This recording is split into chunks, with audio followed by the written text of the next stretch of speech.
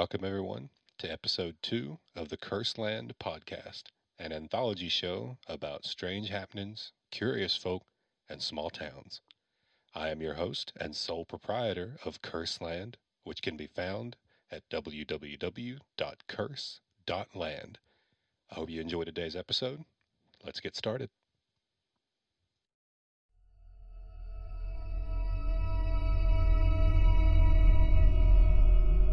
Just before midnight on September 8th, 1987, Minnie Winston stepped out of her bath and into the strangest night of her life.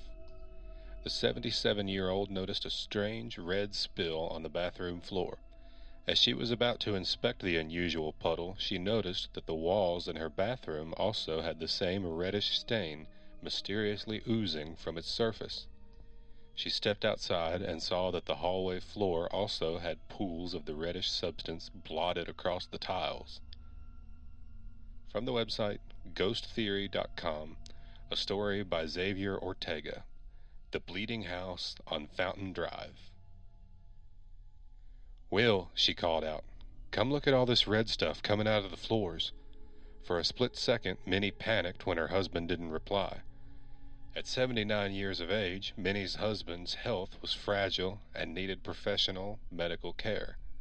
William Winston had to be hooked up to a dialysis machine every day to have his blood cleansed, and the process would leave him exhausted each day. Minnie's fear turned into a wild confusion when her husband appeared at the other end of the hallway. He was in clean clothes with no visible signs of blood anywhere on his body. He stood looking at the red blobs between them both. The expression on his wife's face mimicked his own. Whose blood was it? The Winstons were confused and understandably terrified. Not knowing what to do, they placed a call to the police station, asking them to come and check out their home and the mysterious appearance of blood. Detective Steve Cartwright investigated the 6-bedroom brick house on the south side of Atlanta. The police searched the premises but were unable to find any signs of a break-in or someone hiding in the property. Given the amount of blood at the property, there were two things that Detective Cartwright was sure about that night: that what they were looking at was in fact blood, and that it didn't come from the Winstons. In over 22 years of residence in 1114 Fountain Drive, both Minnie and William had never experienced anything like they had that Tuesday night in 1987. Pools of blood were found in their kitchen as well as in their living room. It was on the floor of their bedroom, on the walls, and under appliances. Given the amount of blood they found, it appeared to have been placed or dripped on the spot from a very lively source.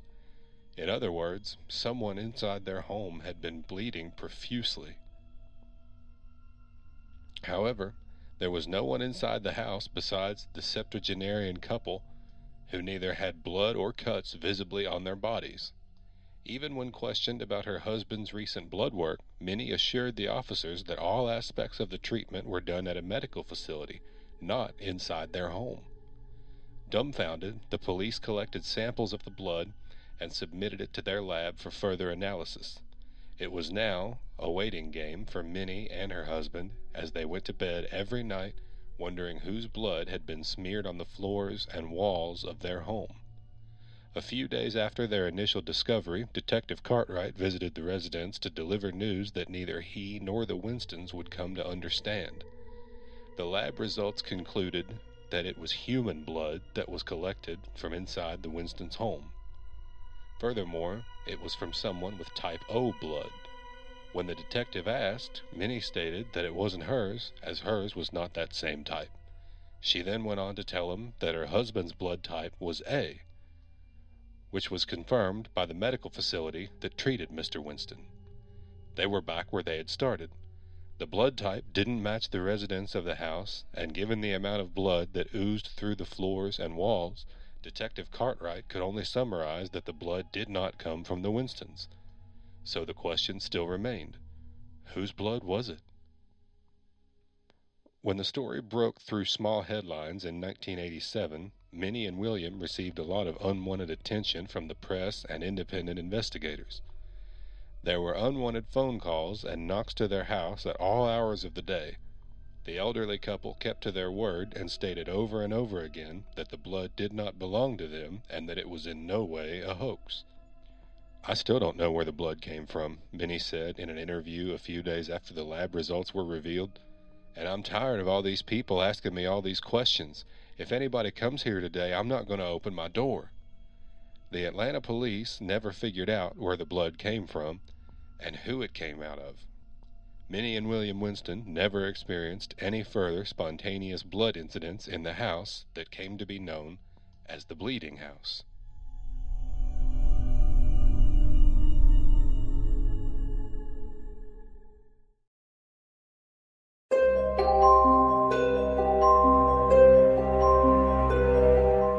Located in the southeastern Tennessee city of Cleveland is the St. Luke's Episcopal Church, a historic chapel built in the 1870s.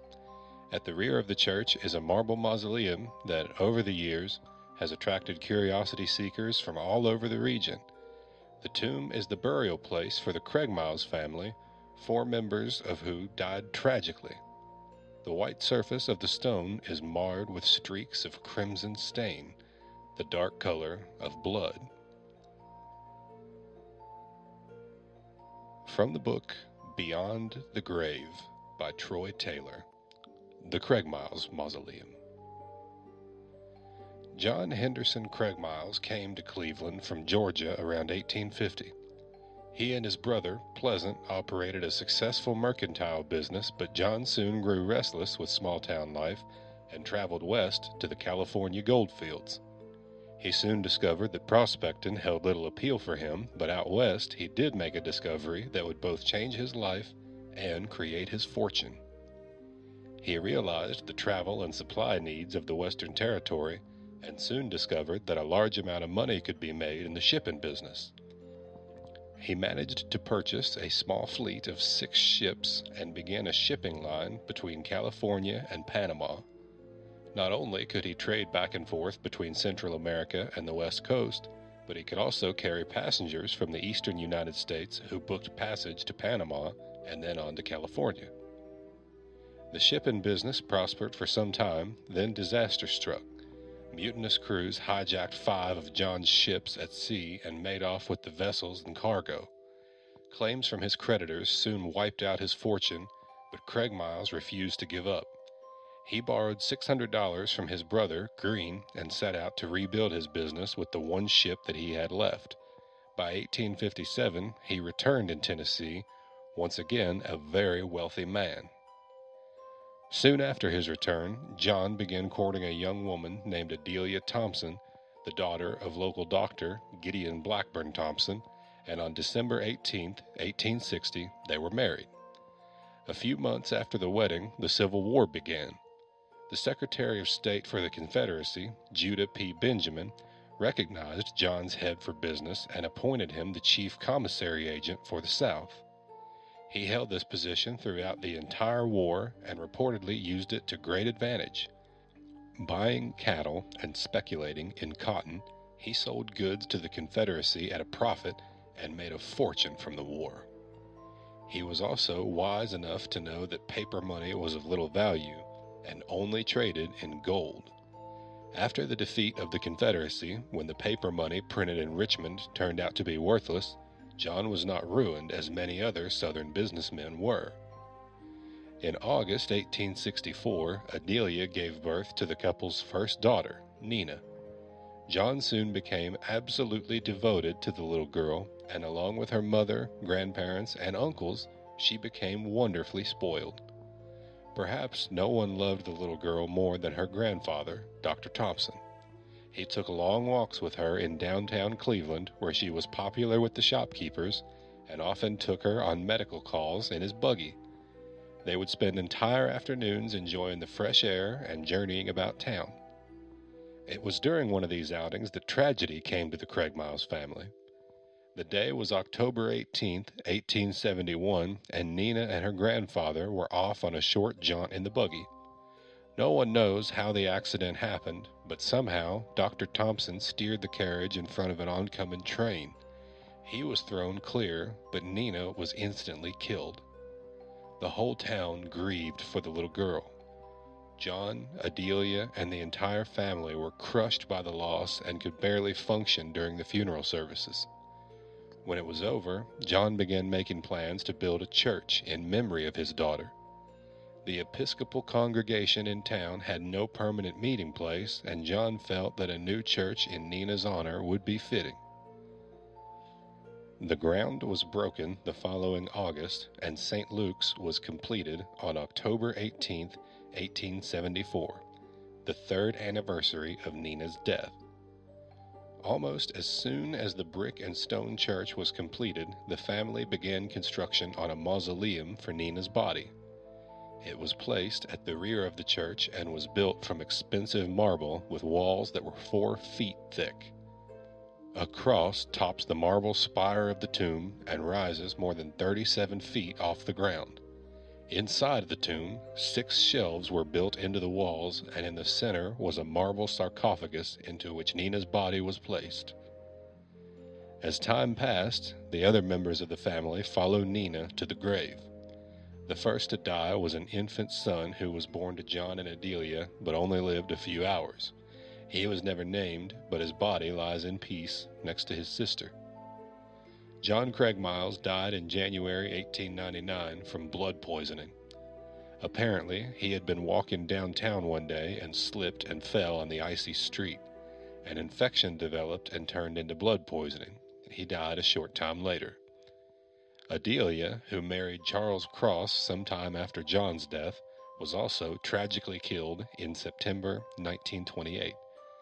She was crossing Cleveland Street when she was struck and killed by an automobile. She was laid to rest with the other members of her family in the mausoleum. The stories say that the bloody stains first began to appear on the Craig Miles mausoleum after Nina was interred there. With the death of each family member, the stains grew darker and more noticeable.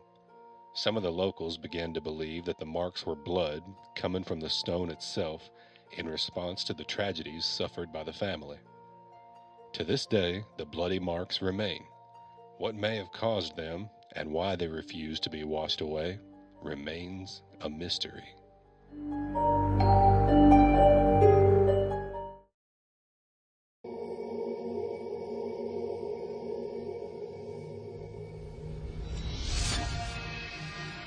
My mother was just a young girl when she first heard the thumping tambourines and squeals of mountain worship coming from the bottom near her West Virginia home. My mom and dad were agin it, but soon curiosity got the best of my friend and me, and it wasn't long until the two of us had followed the mysterious sounds over the creek, through the thicket, and to the bottom, where the big white camp meeting tent had been spiked into the ground. From the website AppalachianMagazine.com, a story titled A Glimpse into the Snake-Handling Churches of Appalachia. The mysterious sounds she and her friend had heard was that of Appalachian religion, and her vision was soon filled with dancing, screaming, and beating of tambourines, an alien sight to my mother, who had been brought up in the more refined First Baptist Church. It seemed like total chaos. There was people everywhere. They were dancing, shouting, yelling, and of course holding snakes. My mother's parents would eventually find out about her foray to a snake-handling camp meeting, and to hear her tell the story, her father was none too happy. Though she never attended another meeting with snakes, the sights and sounds of that one night have never escaped her memory. A handful of years later, the father of a classmate, who was a well-known snake-handling preacher in the area, died after having been bitten by a venomous serpent, and as she recalled, the family did not mourn for him, stating, "Well, he should have had more faith, and he wouldn't have died." Worship for West Virginia's snake handlers was much like so many other parts of life, difficult, dark, and heavy in judgment. But where does the uniquely Appalachian practice of snake handling come from, and why are folks still doing it? To obtain this answer, we must first travel back in time to the closing days of Jesus' earthly ministry. Speaking to his apostles, Christ stated, "They shall take up serpents, and if they drink any deadly thing, it shall not hurt them. They shall lay hands on the sick, and they shall recover. Mark 16:18. For 2 millennia, the mainstream Christian interpretation of this verse was that Christ was speaking directly to his apostles, a church office that was to go extinct following the death of the last person to have seen Christ's physical earthly body.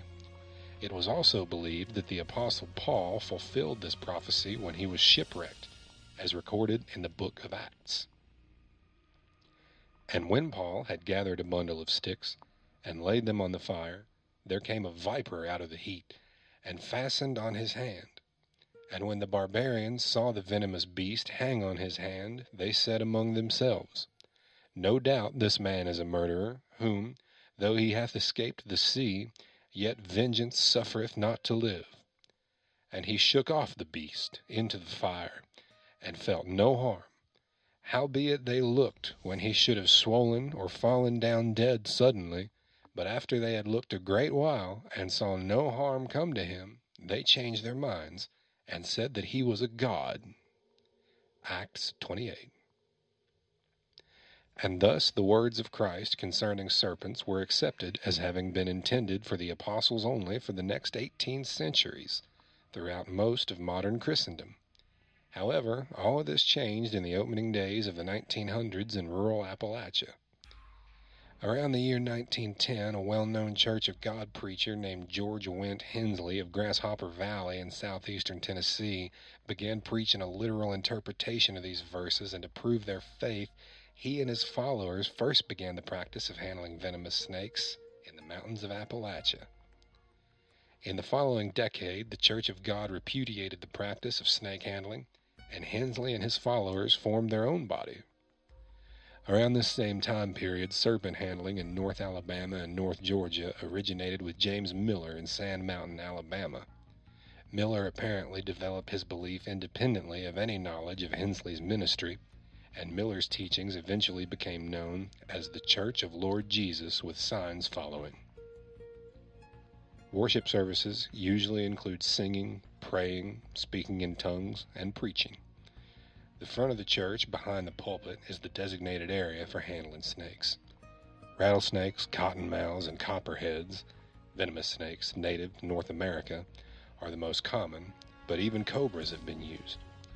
During the service, believers may approach the front and pick up the snakes, raising them into the air and sometimes allowing the snakes to crawl on their bodies. The snakes are considered incarnations of demons, and handling the snakes demonstrates one's power over them. Members are not required to handle the snakes. Some believers will also engage in drinking poison, most commonly strychnine, at this time. Over 60 cases of death as the result of snake bites in religious worship services have been documented in the United States. If a handler is bitten, it is generally interpreted as a lack of faith or failure to follow the leadership of the Holy Spirit. Bitten believers usually do not seek medical help, but look to God for their healing. George Wendt Hensley died in Florida in 1955 from a venomous snake bite. Believers generally adhere to strict dress codes, such as uncut hair, no cosmetics, the wearing of ankle-length dresses with pantyhose for women, and short hair and long-sleeved shirts for men. Most ministers preach against any use of all types of tobacco and alcohol. According to ABC News, an estimated 125 churches practice serpent handling in the United States, most of which are concentrated in rural Appalachia, although some are as far away as Canada. All Appalachian states except West Virginia outlawed the snake handling ritual when it first emerged. West Virginia's state constitution does not allow any law to impede upon nor promote a religious practice. Most snake handling, therefore, takes place in the homes of worshipers, which circumvents the process of attempting to obtain a government permit for the practice. Law enforcement usually ignores it unless and until they are specifically called in, which does not usually happen unless a death has resulted. Snake handling was made a felony punishable by death under Georgia law in 1941, following the death of a 7-year-old of a rattlesnake bite. However, the punishment was so severe that juries would refuse to convict, and the law was repealed in 1968. The American Civil Liberties Union has defended the religious freedom of snake handlers against various attempts to have the practice banned. And if you're interested in seeing a little bit more about this, click through the show notes to the link to this article. There is a really nice picture of a snake handling service being held in Harlan County, Kentucky. And there is also a really nice documentary about it, and I think you can find this out on the Internet Archive somewhere. It's called Holy Ghost People. It came out somewhere in the 60s or so, but it has footage of some West Virginia snake handlers in action.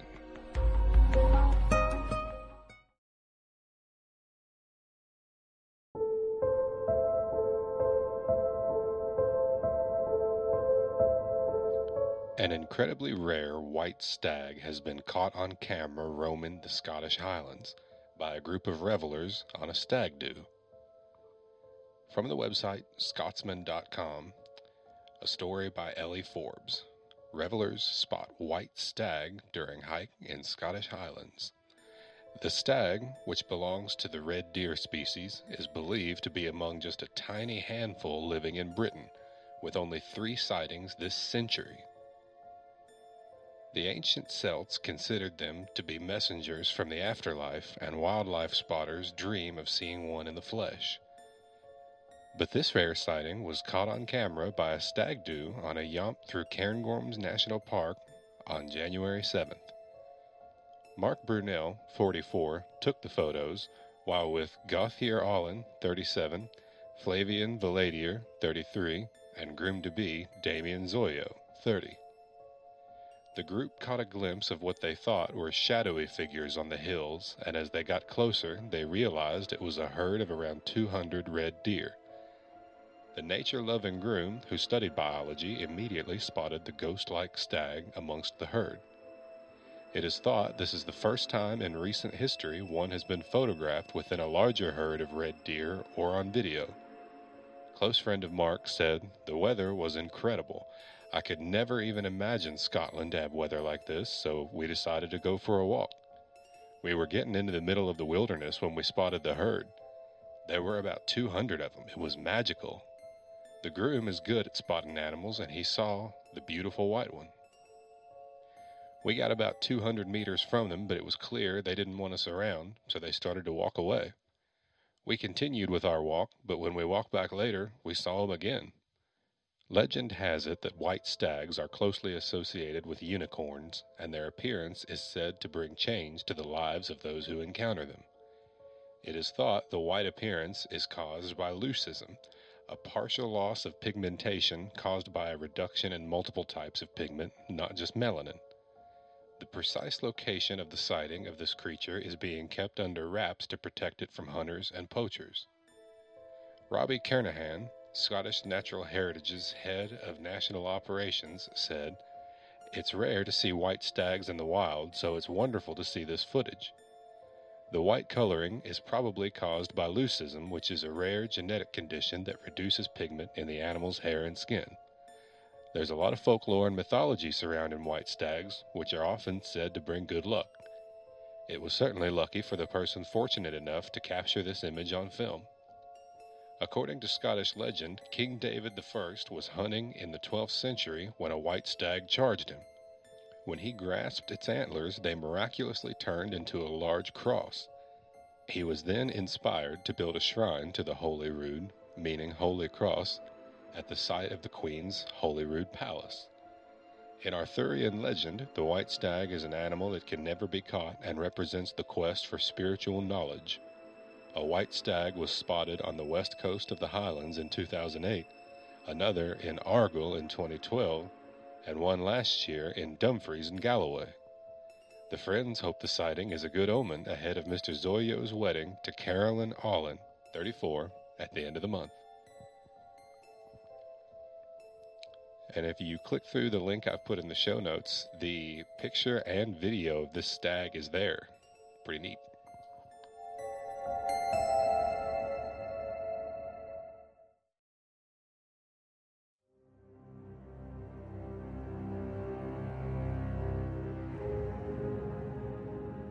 I was driving with my brother, the preacher, and my nephew, the preacher's son, on I-65 just north of Bowling Green when we got a flat.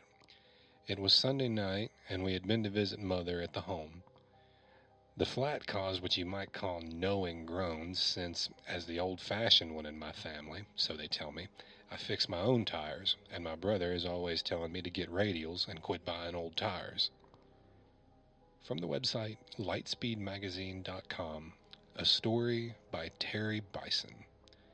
Bears discover fire. But if you know how to mount and fix tires yourself, you can pick them up for almost nothing. Since it was a left rear tire, I pulled over to the left, onto the median grass. The way my caddy stumbled to a stop, I figured the tire was ruined. I guess there's no need asking if you have any of that flat fix in the trunk, said Wallace. Here, son, hold the light, I said to Wallace Jr. He's old enough to want to help and not old enough yet to think he knows it all. If I'd married and had kids, he's the kind I would have wanted. An old caddy has a big trunk that tends to fill up like a shed.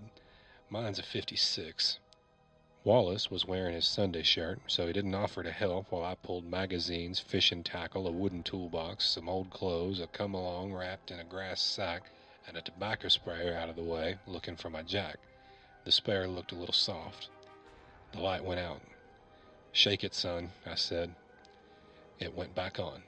The bumper jack was long gone, but I carry a little quarter-ton hydraulic. I found it under Mother's old Southern Livings, 1978 to 1986. I had been meaning to drop them at the dump. If Wallace hadn't been along, I'd have let Wallace Jr. position the jack under the axle, but I got on my knees and did it myself. There's nothing wrong with a boy learning to change a tire. Even if you're not going to fix and mount them, you're still going to have to change a few in this life. The light went off again before I had the wheel off the ground. I was surprised at how dark the night was already. It was late October and beginning to get cool. Shake it again, son, I said. It went back on, but it was weak, flickery. With radials, you just don't have flats, Wallace explained in that voice he used when he's talking to a number of people at once. In this case, Wallace Jr. and myself. And even when you do, you just squirt them with this stuff called Flat Fix, and you just drive on. $3.95 the can. Uncle Bobby can fix a tire himself, said Wallace Jr., out of loyalty, I presume. Himself, I said from halfway under the car.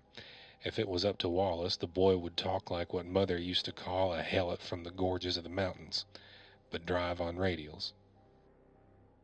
Shake that light again, I said. It was about gone. I spun the lugs off into the hubcap and pulled the wheel. The tire had blown out along the sidewall. Won't be fixing this one, I said. Not that I cared. I have a pile as tall as a man out by the barn. The light went out again, then came back better than ever as I was fitting the spare over the lugs. Much better, I said. There was a flood of dim orange flickery light. But when I turned to find the lug nuts, I was surprised to see that the flashlight the boy was holding was dead. The light was coming from two bears at the edge of the trees holding torches. They were big, 300-pounders, standing about 5 feet tall. Wallace Jr. and his father had seen them and were standing perfectly still. It's best not to alarm bears. I fished the lug nuts out of the hubcap and spun them on. I usually like to put a little oil on them, but this time I let it go. I reached under the car and let the jack down and pulled it out. I was relieved to see that the spare was high enough to drive on. I put the jack and the lug wrench and the flat into the trunk. Instead of replacing the hubcap, I put it in there too. All this time, the bears never made a move. They just held the torches, whether out of curiosity or helpfulness, there was no way of knowing. It looked like there may have been more bears behind them, in the trees. Opening 3 doors at once, we got into the car and drove off. Wallace was the first to speak. It looks like bears have discovered fire, he said. When we first took Mother to the home almost 4 years, 47 months ago, she told Wallace and me she was ready to die. Don't worry about me, boys, she whispered, pulling us both down so the nurse wouldn't hear. I've drove 1,000,000 miles and I'm ready to pass over to the other shore. I won't have long to linger here. She drove a consolidated school bus for 39 years. Later, after Wallace left, she told me about her dream. A bunch of doctors were sitting around in a circle discussing her case. One said, "We've done all we can for her, boys. Let's let her go." They all turned their hands up and smiled. When she didn't die that fall, she seemed disappointed, though as spring came, she forgot about it, as old people will.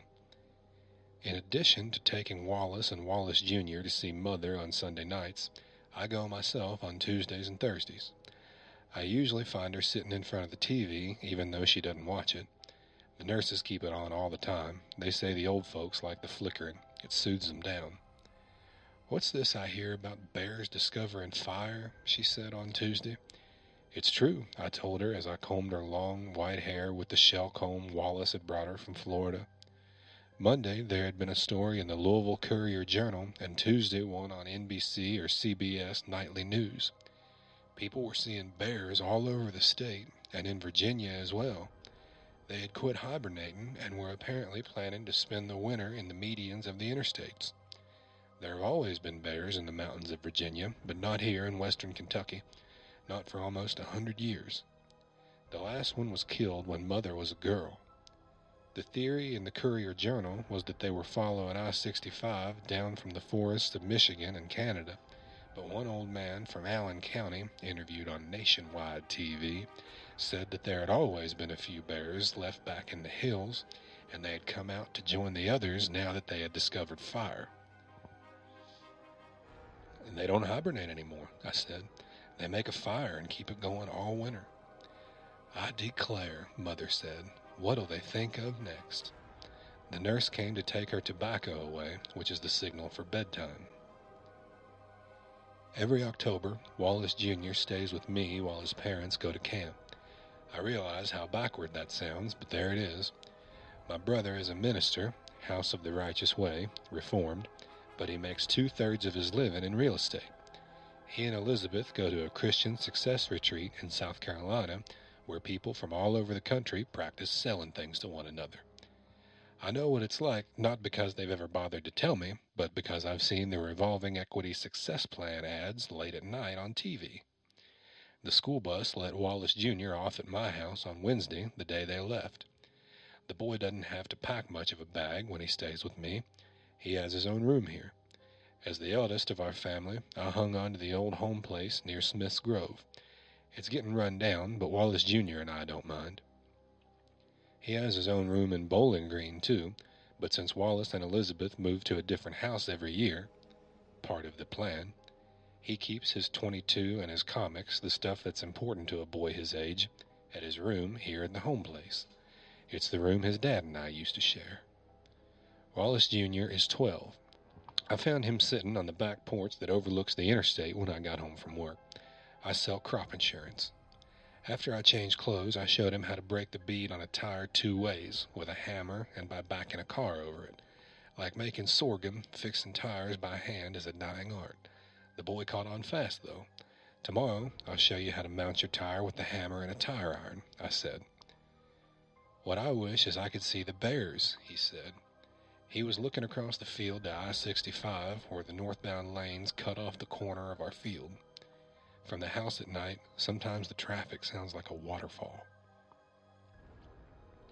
"Can't see their fire in the daytime," I said, "but wait till tonight."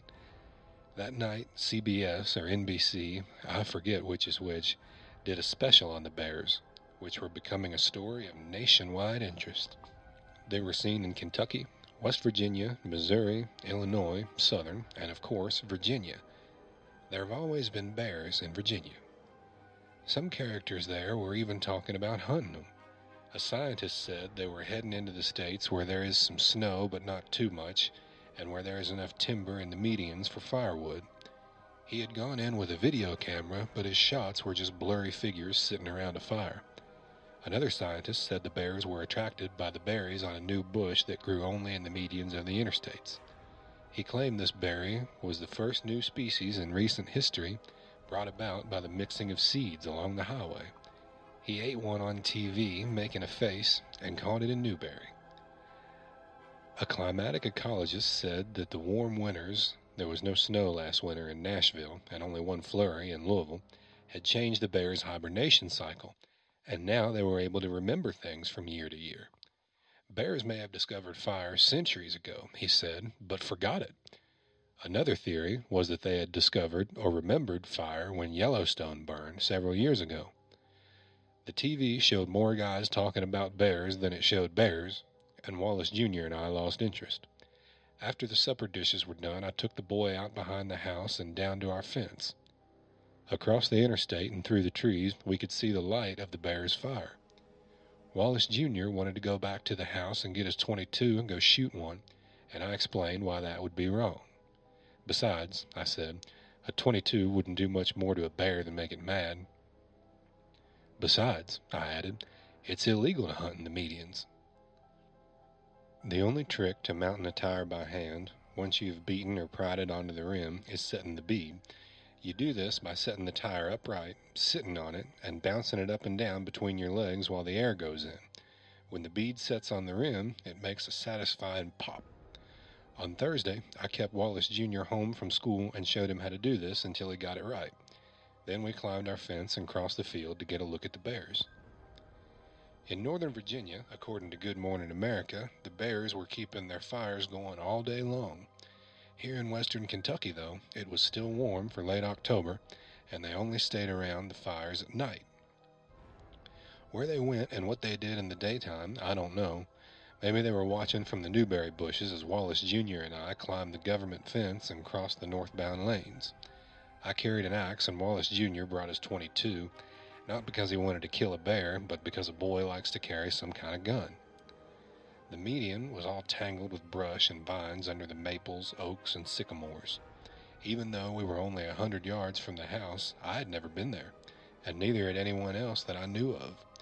It was like a created country. We found a path in the center and followed it down across a slow, short stream that flowed out of one grate and into another. The tracks in the gray mud were the first bear signs we saw. There was a musty but not really unpleasant smell. In a clearing under a big hollow beech where the fire had been, we found nothing but ashes. Logs were drawn up in a rough circle, and the smell was stronger. I stirred the ashes and found enough coals to start a new flame, so I banked them back the way they had been left.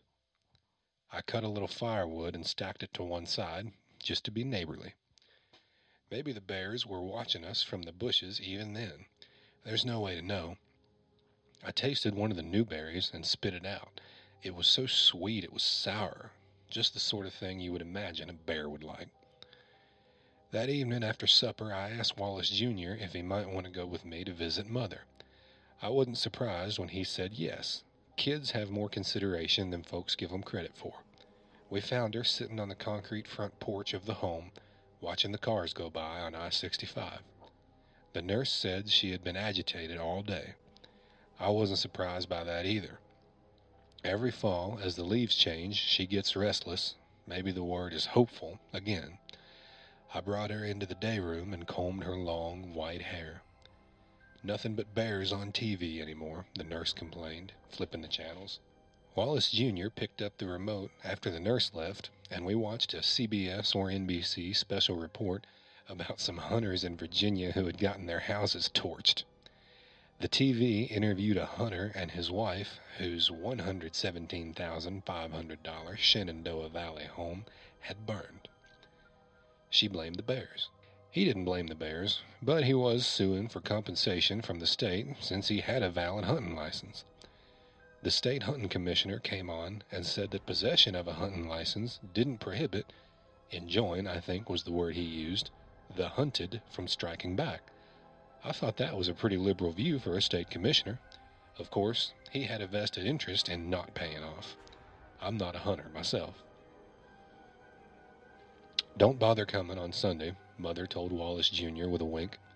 I've drove 1,000,000 miles and I've got one hand on the gate. I'm used to her saying stuff like that, especially in the fall, but I was afraid it would upset the boy.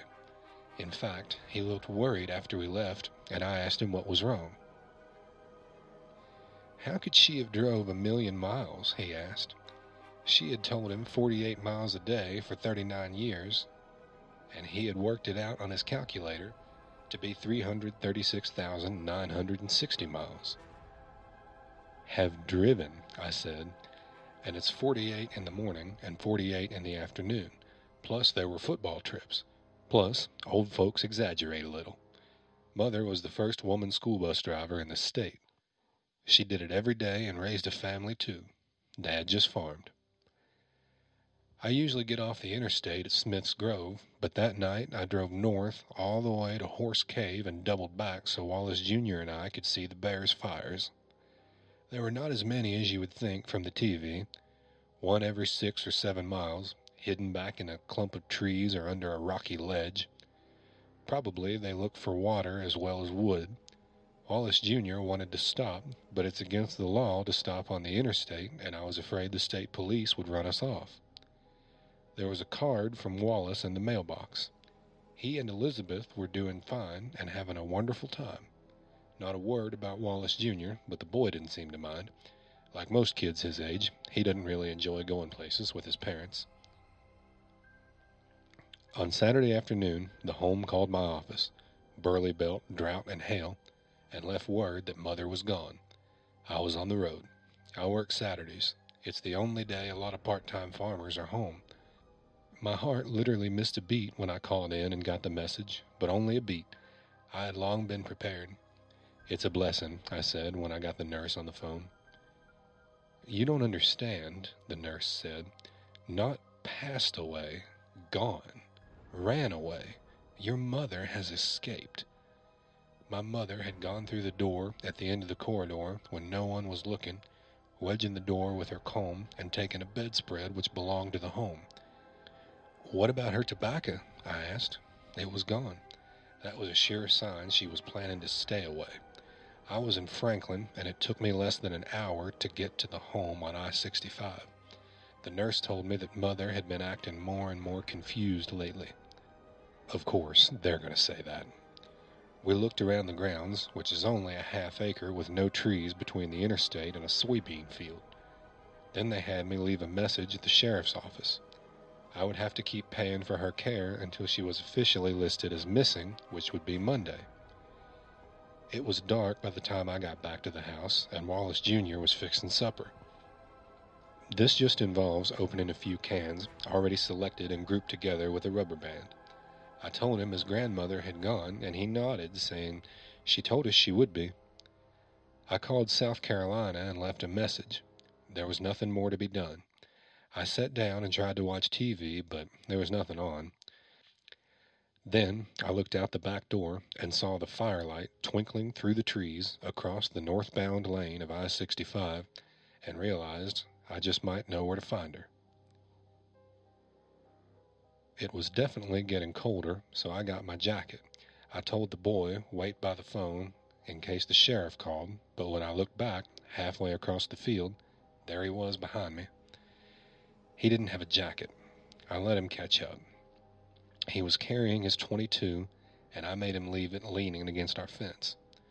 It was harder climbing the government fence in the dark at my age than it had been in the daylight. I am 61. The highway was busy with cars heading south and trucks heading north. Crossing the shoulder, I got my pants cuffs wet on the long grass, already wet with dew. It is actually bluegrass. The first few feet into the trees, it was pitch black, and the boy grabbed my hand. Then it got lighter. At first, I thought it was the moon, but it was the high beam shining like moonlight into the treetops, allowing Wallace Jr. and me to pick our way through the brush. We soon found the path and its familiar bear smell. I was wary of approaching the bears at night. If we stayed on the path, we might run into one in the dark, but if we went through the bushes, we might be seen as intruders. I wondered if maybe we shouldn't have brought the gun. We stayed on the path. The light seemed to drip down from the canopy of the woods like rain. The going was easy, especially if we didn't try to look at the path, but let our feet find their own way. Then through the trees, I saw their fire. The fire was mostly of sycamore and beech branches, the kind that puts out very little heat or light and lots of smoke. The bears hadn't learned the ins and outs of wood yet. They did okay at tending it, though. A large cinnamon-brown, northern-looking bear was poking the fire with a stick, adding a branch now and then from a pile at his side. The others sat around in a loose circle on the logs. Most were smaller black or honey bears. One was a mother with cubs. Some were eating berries from a hubcap. Not eating, but just watching the fire, my mother sat among them, with the bedspread from the home around her shoulders. If the bears noticed us, they didn't let on. Mother patted a spot right next to her on the log, and I sat down. A bear moved over to let Wallace Jr. sit on her other side. The bear smell is rank, but not unpleasant once you get used to it. It's not like a barn smell, but wilder. I leaned over to whisper something to Mother, and she shook her head. It would be rude to whisper around these creatures that don't possess the power of speech, she let me know, without speaking. Wallace Jr. was silent, too. Mother shared the bedspread with us, and we sat for what seemed like hours, looking into the fire. The big bear tended the fire, breaking up the dry branches by holding one end and stepping on them like people do. He was good at keeping it going at the same level. Another bear poked the fire from time to time, but the others left it alone. It looked like only a few of the bears knew how to use fire and were carrying the others along. But isn't that how it is with everything? Every once in a while, a smaller bear walked into the circle of firelight with an armload of wood and dropped it onto the pile. Median wood has a silvery cast, like driftwood. Wallace Jr. isn't fidgety like a lot of kids. I found it pleasant to sit and stare into the fire. I took a little piece of Mother's Red Man, though I don't generally chew. It was no different from visiting her at the home, only more interesting because of the bears. There were about 8 or 10 of them. Inside the fire itself, things weren't so dull either. Little dramas were being played out as fiery chambers were created and then destroyed in a crashing of sparks. My imagination ran wild. I looked around the circle at the bears and wondered what they saw. Some had their eyes closed. Though they were gathered together, their spirits still seemed solitary, as if each bear was sitting along in front of its own fire. The hubcap came around, and we all took some new berries. I don't know about Mother, but I just pretended to eat mine. Wallace Jr. made a face and spit his out. When he went to sleep, I wrapped the bedspread around all 3 of us. It was getting colder, and we were not provided, like the bears, with fur. I was ready to go home, but not Mother. She pointed up toward the canopy of trees where a light was spreading, and then pointed to herself. Did she think it was angels approaching from on high? It was only the high beams of some southbound truck, but she seemed mighty pleased. Holding her hand, I felt it grow colder and colder in mine. Wallace Jr. woke me up by tapping on my knee. It was past dawn, and his grandmother had died sitting on the log between us. The fire was banked up, and the bears were gone, and someone was crashing straight through the woods, ignoring the path. It was Wallace. 2 state troopers were right behind him. He was wearing a white shirt, and I realized it was Sunday morning. Underneath his sadness on learning of Mother's death, he looked peeved. The troopers were sniffing the air and nodding. The bear smell was still strong. Wallace and I wrapped Mother in the bedspread and started with her body back out onto the highway. The troopers stayed behind and scattered the bears' fire ashes and flung their firewood away into the bushes. It seemed a petty thing to do. They were like bears themselves, each one solitary in his own uniform. There was Wallace's Olds 98 on the median with its radial tires looking squashed on the grass. In front of it, there was a police car with a trooper standing beside it, and behind it, a funeral home hearse, also an Olds 98. First report we've had of them bothering old folks, the trooper said to Wallace. That's not hardly what happened at all, I said, but nobody asked me to explain. They have their own procedures. 2 men in suits got out of the hearse and opened the rear door. That, to me, was the point at which Mother departed this life. After we put her in, I put my arms around the boy. He was shivering, even though it wasn't that cold. Sometimes death will do that, especially at dawn, with the police around and the grass wet, even when it comes as a friend. We stood for a minute watching the cars and trucks pass. It's a blessing, Wallace said. It's surprising how much traffic there is at 6:22 a.m. That afternoon, I went back to the median and cut a little firewood to replace what the troopers had flung away. I could see the fire through the trees at night. I went back 2 nights later, after the funeral. The fire was going, and it was the same bunch of bears as far as I could tell. I sat around with them a while, but it seemed to make them nervous, so I went home. I had taken a handful of newberries from the hubcap, and on Sunday I went with the boy and arranged them on Mother's grave. I tried again, but it's no use. You can't eat them, unless you're a bear.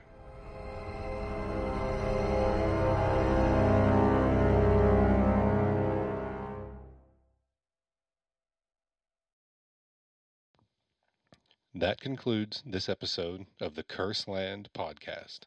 Thanks very much for listening, and I hope you all enjoyed.